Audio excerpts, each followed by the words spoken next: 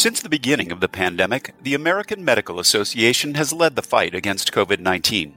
As the nation copes with the effects of the crisis, we continue to offer tireless advocacy and expert resources. I'm Todd Unger, and this is AMA Moving Medicine, a podcast from the American Medical Association. This episode is part of an ongoing series featuring critical insights from the physicians and healthcare professionals on the front lines of the pandemic. Hello, this is the American Medical Association's COVID-19 update. Today we're talking about the ethics of treating the president during a pandemic and questions that it poses for physicians. I'm joined today by Elliot Krieger, the AMA's Director of Ethics Policy and Secretary to the Council on Ethical and Judicial Affairs in Chicago. I'm Todd Unger, AMA's Chief Experience Officer in Chicago. Elliot, a paper of yours called The Ethics of Treating the President was posted to the Hastings Center Bioethics Forum last week. This topic is obviously very relevant today considering President Trump's recent treatment for COVID. Can you first start by talking about some of the critical ethical questions that are involved? Sure, Todd. I think the things people think of first are probably privacy. What right do people have to know about anyone's medical treatment, let alone the president's? I think we also think about the role of the president's physician. He's on that boundary between public and private in a certain sense. And also in the instant case, although I think in any case, what kinds of treatments were proposed or offered to the patient president? And were they sort of standard therapies, or did we move into novel territory? And in the case of President Trump, we appeared to move into novel territory if what we heard was accurate.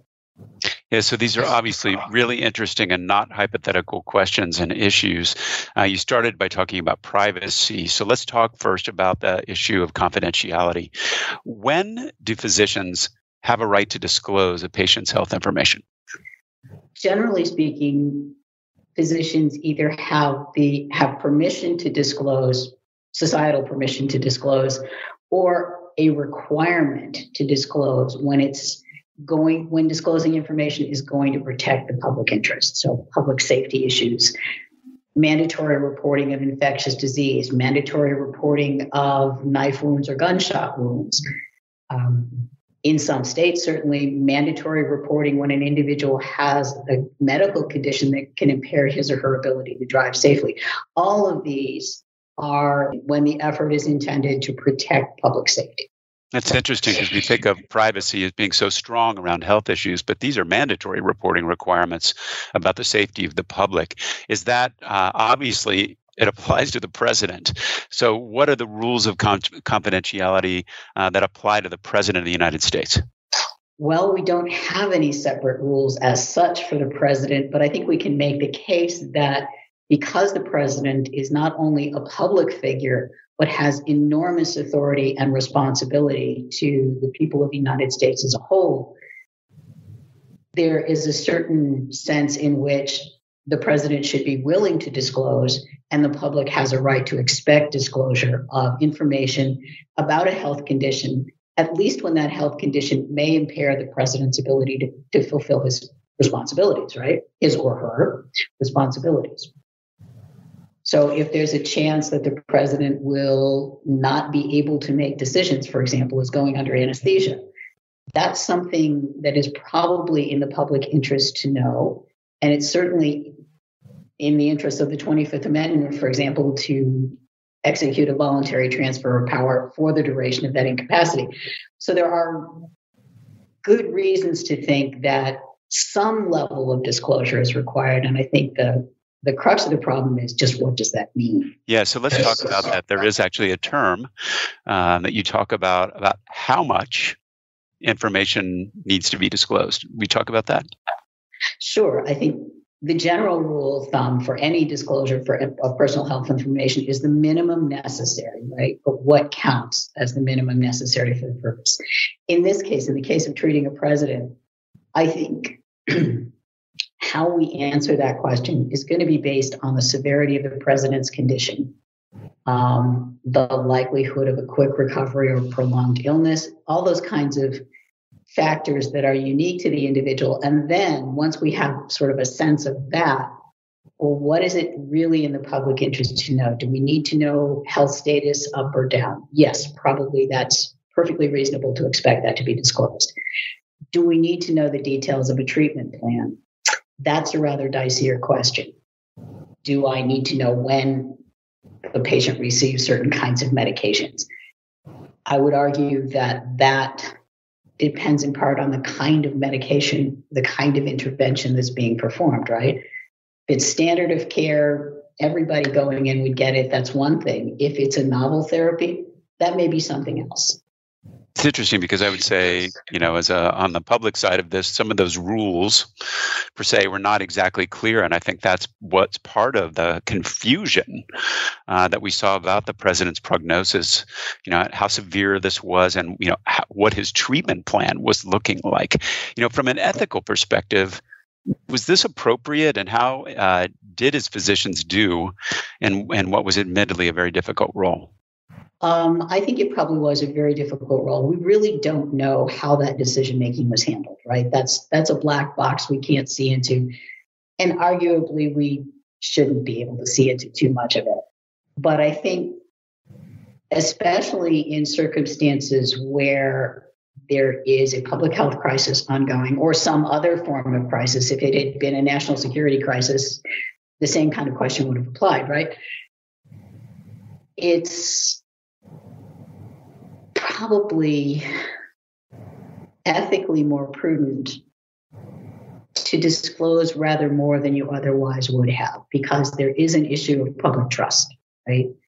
That's very important. And generally we protect confidentiality, to protect the patient's trust in the physician. In this case, I think because of the unique nature of the president's role, the public has a greater interest in knowing. And I think that's a very tough call for the president's physician, because he is, as I think I mentioned before, he's sitting on this boundary between public and private. He has a patient in front of him to whom he owes all the respect and rights that any other patient would receive. And yet at the same time, he's in something of the role of a public figure. He's mediating between this patient and the rest of the world, if you will. And another kind of layer on top of that is that many White House doctors are active duty military officers. And so in your paper, you talk about how military physicians in particular are used to this kind of balancing act. Can you talk about that?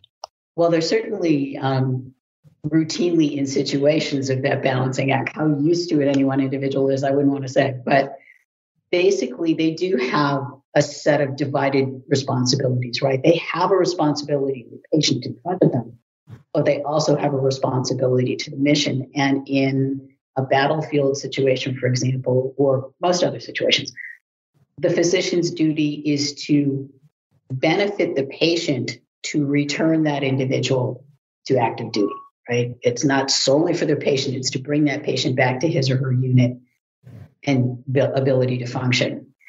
When the patient is the president, a military physician also has the added challenge of treating his commander-in-chief, his or her commander-in-chief. And to not follow the patient's preferences is to disobey a direct order from your commander-in-chief. That's probably not a wise career move, depending on the decision. But at the same time, to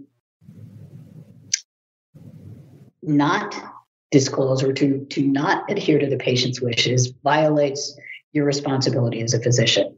Your obligation to recognize the patient as a decision maker, to respect that, and to uphold your fiduciary duty to the patient. So the physicians in the White House are in a very uncomfortable position probably most of the time.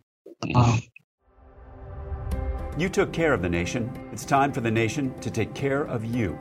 The AMA stood by America's physicians and patients during the pandemic, and we're not stopping there.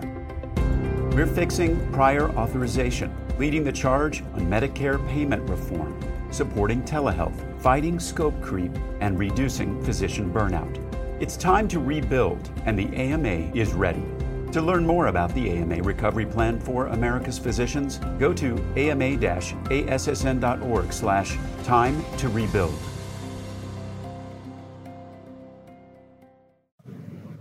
So we talked about confidentiality up to this point. Right. Let's talk more about treatments.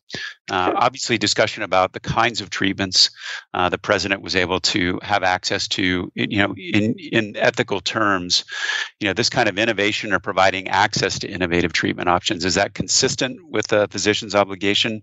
What kind of guidance would ethics have in this area? Right. Well, I think ethics has a number of different things to say. I mean, the presumption is always that the first recommendation will be whatever standard of care is, right? That what any patient would get going in. In novel situations where there is no standard of care for the patient's condition, or for whatever reason, standard therapy is not appropriate for that patient, specifics of the situation, the physician can look to more innovative actions. And AMA's code actually does speak to innovation in medicine and the kinds of considerations that go into using an approved medication, for example, off-label for an indication other than what the FDA approved it for, or even using a therapy that has not yet been validated in a clinical trial that is still under investigation.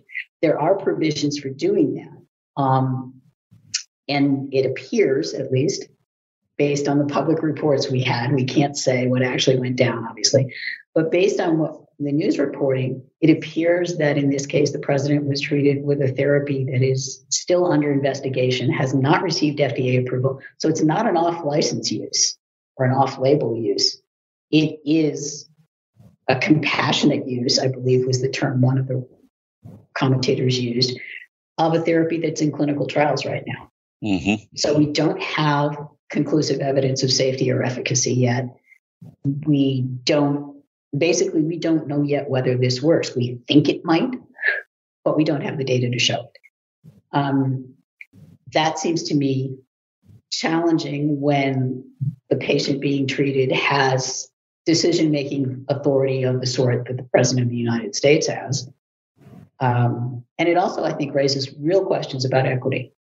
Is this VIP care? Is this C-suite care that the rest of us would never have access to? So let's push on that a little further. In this case, are physicians required to provide access to experimental treatments when a patient requests them? And no, they aren't. Physicians are never required simply to accede to a patient's request for therapy. Physicians need to have to go along with the patient to provide access or support access. A physician would need to believe that there's some likelihood of benefit that outweighs the likely or known risks, that it would be appropriate clinically for this patient to receive this care, that it's likely to achieve the goals of treatment that they have agreed on together. And then to find a route to get to that. The best route is to enter the patient in the clinical trial. Right? Challenge with that is patient might not receive the active agent, might be in the placebo arm, and in a properly randomized trial, neither the physician referring the patient nor the investigator will know which that is until well down the line.